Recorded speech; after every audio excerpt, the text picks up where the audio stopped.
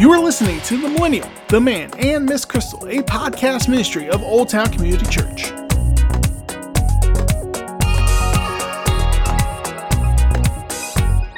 Here are Pastor Phil, Pastor Brian, and Crystal. Well, welcome everybody to our weekly podcast. Our weekly podcast has a new name.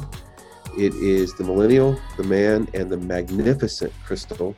I've just got that stuck, and I just have to stay with it. Crystal, I hope you don't mind. Yeah, that sounds more appropriate. I like it. I like it. The Magnificent Crystal. That way, maybe, you know what, Crystal, maybe, I don't know, does that invoke, like, we're going to expect you to do like a magic card trick or something at some point on our podcast? Maybe no, it just means that, like, everything is better when I'm here, right? Well, absolutely. Well, you know what? It's good to be able to have a moment to laugh in what has been just a tragic, 10 days for our country.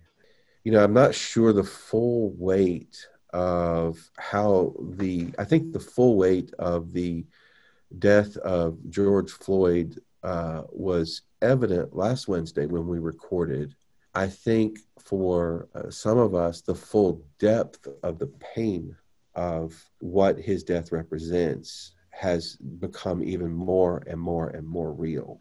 And speaking as a 57-year-old white man, I think that I and maybe some other people that I might represent in my demographic, so to speak, I think the pain of the journey that some of or all of our brothers and sisters of color have experienced, there's no way it can become as real as it is to them, but I think it is becoming more, there's a greater sense of awareness. And so we come to this moment with heavy hearts, and to this podcast with heavy hearts. And so, part of the brand, if you will, of the Man and the Millennial and the Magnificent Crystal is authenticity and transparency. We try to be that way all the time in church life, but this podcast gives us an opportunity to pull back the curtain and be even more so. With that, we enter sort of a little bit of a sacred ground and sacred time as we talk about some of just our thoughts.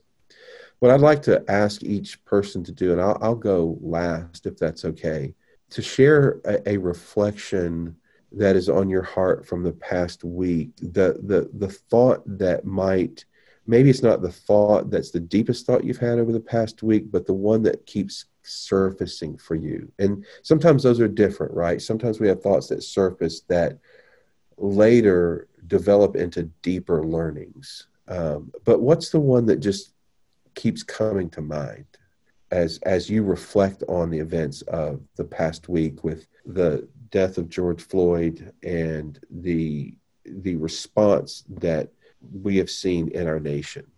So the reflection that keeps kind of repeating itself in my head is simply, what is it going to take? I've heard people express exhaustion, and I've heard people express frustration and cynicism, and cited countless examples that have happened over the last decade. Just that question has been kind of reverberating in my head. What is it going to take? I don't have an answer to that. And I've valued the expressions of tiredness and honesty that I've heard. And I wish that we could have an answer to that and surge towards that, because there's a lot of energy that wants to do something right now. Awesome. Thank you, Brian, for sharing. And I can kind of relate to that. What is it going to take? Are we finally going to wake up? Or, some people still don't, aren't internalizing it. But probably for me, the biggest thing that has just consistently been on my mind is the phrase, heard it a lot at the beginning of the pandemic in, some of the circles that we're in, for such a time as this, right? And so, I just was dwelling on that. because, it's just interesting that the events of the past 2-3 weeks, a couple months, then thinking about years, the time around it and how God has prepared hearts, minds, and spirits in this particular time isn't an accident, as I think specifically for myself. And sorry, this might be a long drawn out answer, but I'll get to a point eventually. I grew up in Arizona, so you can imagine there was a whole lot of diversity there. I was usually the only Black person in my class, which was a very awkward position to always be in, especially Black History Month, because when we talk about Black history, obviously Crystal knows everything about it. So let's ask her all the questions and make her the teacher for the month. And so during these times, I often think back to, I don't want to be the resident expert on this. I'm not the resident expert on this. Living in that tension of, not wanting to be seen as, the Black person I can go to and ask questions of, but at the same time, I may be the only Black person that you can go to and ask questions of, and kind of struggling with that. God, why am I in this place, in this time? And, the different communities that I exist in, there must be a role and there must be a place for my voice in this. And so how do I sit in that as well as honor that, but also protecting my own sanity in that? So that's what I've probably been thinking about most. But I have another thought, but I think you might hit on it later, so I'll hold that thought. May I respond to what you just said, Crystal, just with a thought? I'm not sure if it connects or not, and actually this touches on Brian's just a little bit, but when this first started, even that's an inadequate phrase, right? I mean, so it's George Floyd, it's Breonna Taylor, it's Ahmaud Arbery, it's then just keep going. I mean, just keep going all the way back and all the way back. I believe well-intentioned desire to help and to do something was one of the first things that comes to mind, right? It's what you want to do. You want to learn, you want to take action. But then hearing from some of you, as well as some other friends in Church of South Washington and some others, that now is just not the time. It's not the time to ask our brothers and sisters who are African American to come teach us how to see things right. It's just not the time for that. And when you think about it, what that's doing is asking to learn, which is good intention. Learning is a good thing, but you wouldn't ask someone in a grieving family. You wouldn't walk in and say, "Hey, can you help me learn about something?" You'd wait. And there's an appropriate time, but you'd wait. And so our rush to get to knowledge is and I don't even think it's the white experience necessarily. I also think it's just a human experience to sometimes rush past pain. A lot of times we just want to rush past pain. And so, Crystal, I just, that image of you as I don't know when you were in Arizona, elementary or middle school or high school or all of it, and having to be the Black history, expert, mm-hmm. and hey, tired of, it's being the Black history expert, right? And also probably feeling pressure that you might get it wrong. When I'm with my how many of us, when we're with our family, since we work for a church, if somebody has a crazy Bible question, they ask us, right? And you're like, man, I'm just trying to find some of the Old Testament books in the Bible without locking up, So it's just a pressure to feel the weight of representing all of Holy Scripture. Maybe that's some of the thing you're saying. But what phrase came to mind there, Crystal, for me, is that tension that is real between not ready to help somebody with truth and yet realizing you might be the bridge to understanding.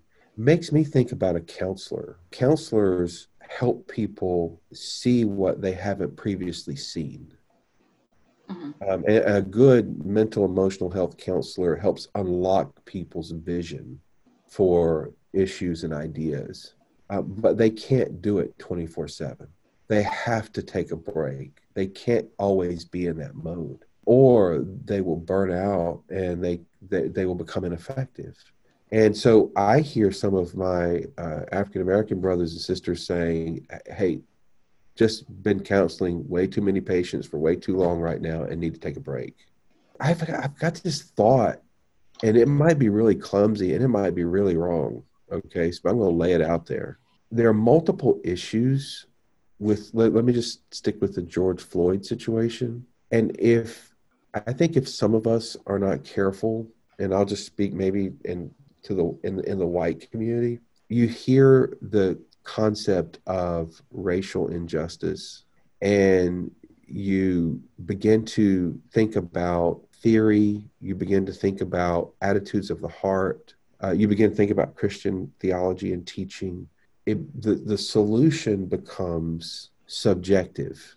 And what I mean by that is it's dependent upon each person's experience with the truth, with scripture, with, their heart opening up. And so it becomes a little, it's beautiful, because if the heart is converted, then a converted heart on issues can do far more than any policy or program can.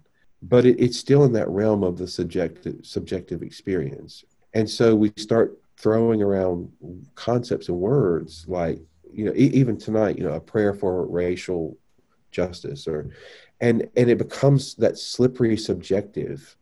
And it's important. That's really important. But I don't want us to lose sight of the fact that a crime was committed that is not subjective. A crime was committed by a police officer and the three others standing around him, and on all the other experiences of this, an actual objective crime was committed that needs to be prosecuted and punished.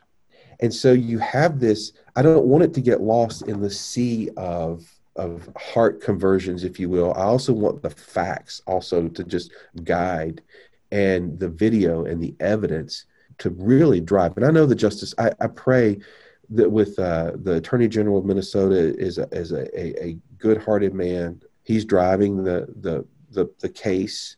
And I know that the racial injustice issue is more than this one case, but I think they can't lose sight of the fact that this was a crime. It was just a crime. Maybe it's not getting lost. I hope it doesn't get lost, but it needs to happen. So that's one of my thoughts that's just bubbling up. It's not the deepest thought, but they need to come out and charge the other three people. They really do.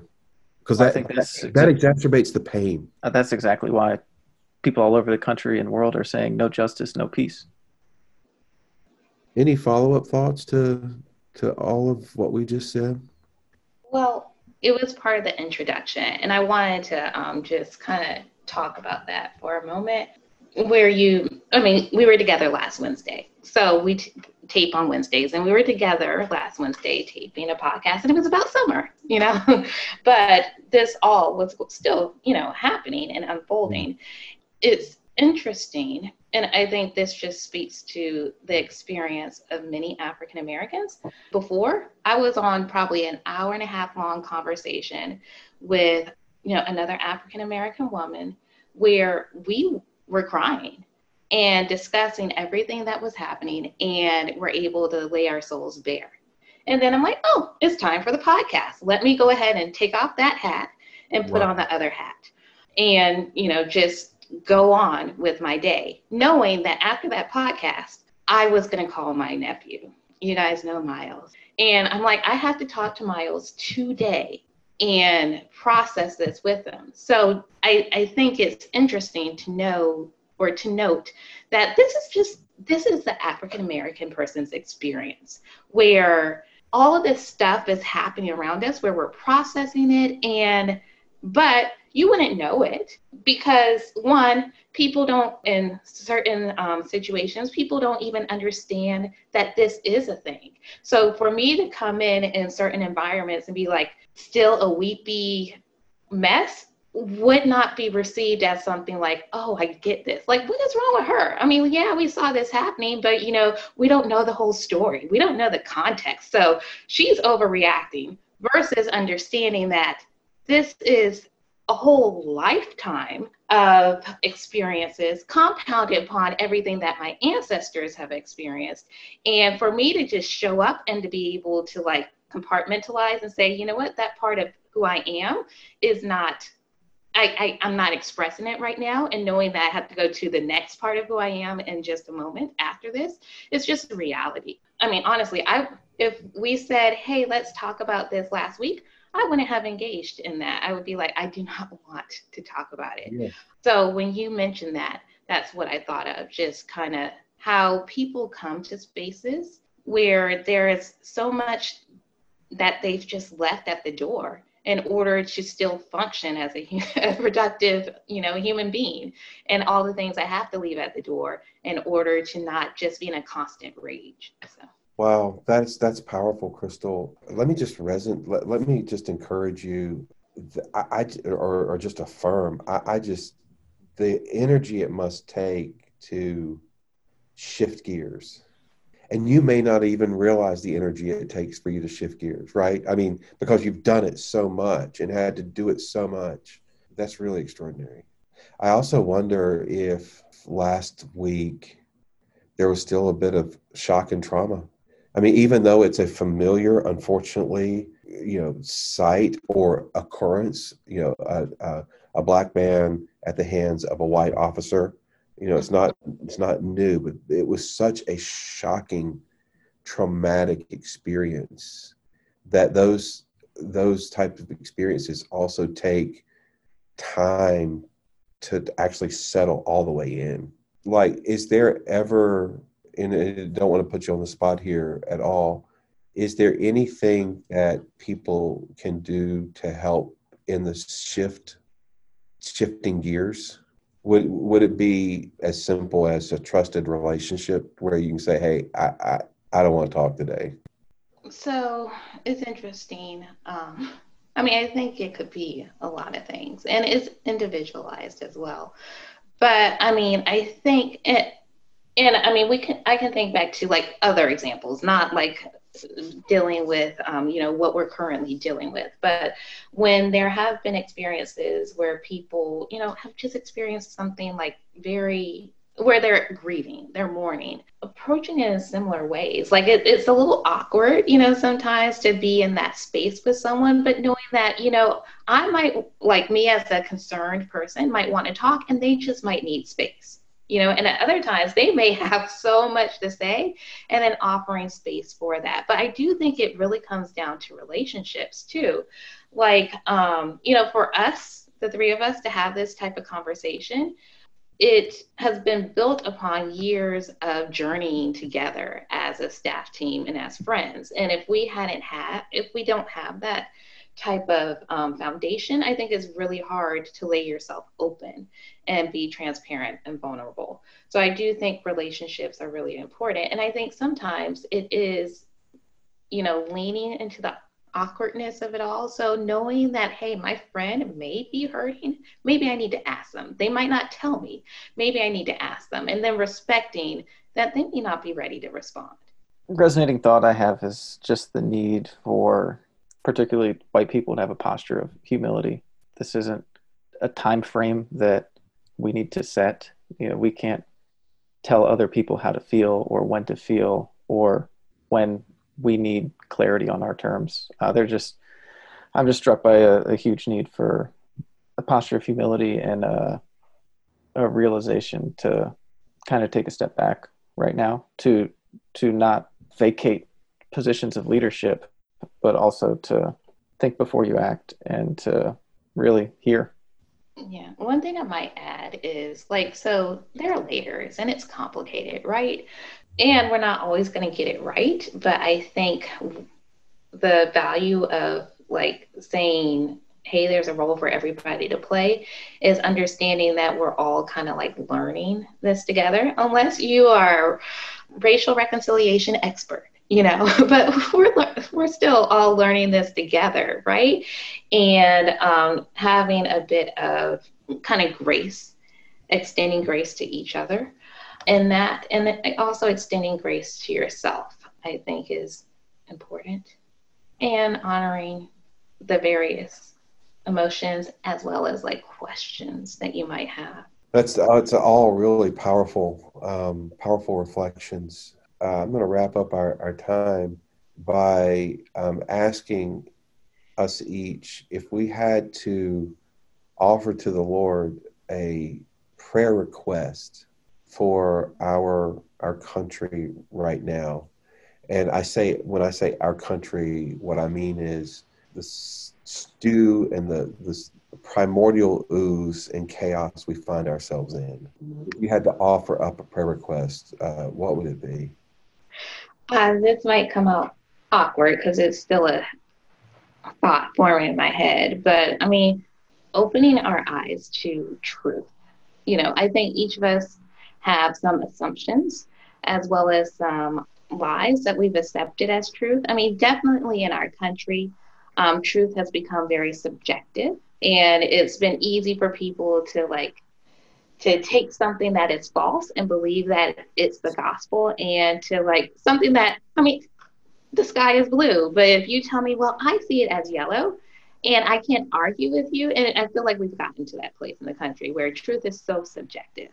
Just reorienting back to simple truths that then we can build from there. Simple truths that we're all created in his image, that we all are humans, that there's more that can connect us than that can divide us. Yeah, and just starting with simple truths and then rebuilding from there. There's an opportunity to also, for him to draw us individually back to him, or to him, originally, if we haven't initiated a relationship with God through Jesus, but drawing us back and just really helping us rest in the truth of who he is and how that can help us then see the world in new ways. I just love the line of the Lord's Prayer, "Thy kingdom come, thy will be done on earth as it is in heaven." My prayer for the church would be that the kingdom of God would be such a central priority that we live like it. That entails setting so much aside that might be in place or that might need to be unlearned and retaught in a way that's what drives our actions, and that's what we're surging towards. I feel like that could sound, like idealistic. Let's all love God, but we're pulled in many directions that take us away from that, and that, with that at the core of the church, hopefully the sin that pulls people in directions that result in so much inequality would hopefully diminish. Brian, I would not diminish the simplicity of I wish we would all love God, because I'm not going to preach this week's sermon, by the way, because it's not ready. But it's Trinity Sunday, and so the Trinity formula of the love of God, the grace of our Lord Jesus Christ, and the fellowship of the Holy Spirit, be with you. The love of God, when it is fully expressed and flowing through us, it loves our fellow human beings as own and sees their dignity and their worth. And that's really the only thing that's going to change hearts on the issue. So I would not diminish that at all. My prayer is right now, and it's changing constantly, but if I had to lift up a prayer, it's a vision for a future. And I guess, obviously I want the world to be this way, but I'll just stick with our country right now. The word tapestry comes to mind. The state of race relations, there's the phrase racial reconciliation, and the Christian call to be reconciled is to be reconciled to God, and that we have the ministry of reconciliation, of helping people connect with God, that naturally then enables people to connect with each other. I don't know where I heard this. I don't know if it was an Uptick Catalyst or somewhere, but to even use language like racial reconciliation, there's just a really good chance the races have never been at peace. And so how can you reconcile? I think what I would ask the Lord to do is work in such a way in our country that we can value and appreciate and honor the equality and dignity of every human being without them losing their cultural distinctive. It's what I talked about this week with the Holy Spirit being that power and that force that can unite without subjugating people. And Jesus is Christ over or for culture. And the gospel goes into every single culture. We don't have to have our African American or our Latino or our Asian brothers and sisters become white. And I know that's an old phrase, and I know that's an old concept, but I think in order to really experience healing, it's to appreciate and to honor the dignity within each culture as a tapestry. And that word melting pot doesn't work for me right now. I don't want people to lose their identity and their distinction. I want to experience the strength of how God blessed this cosmos with diverse people. Amen. And we offer these prayers in the name of Jesus. Thank you for listening to The Millennial, The Man, and Miss Crystal, a podcast ministry of Old Town Community Church. For more information on our church and other ministries, visit oldtown.cc. Services are available to watch online every Sunday at 11 a.m. Eastern on our YouTube channel. Visit youtube.com, search Old Town Community Church. This podcast and sermon audio are available on podcasting apps worldwide. Apple and Google Play, search OTCC Podcasts.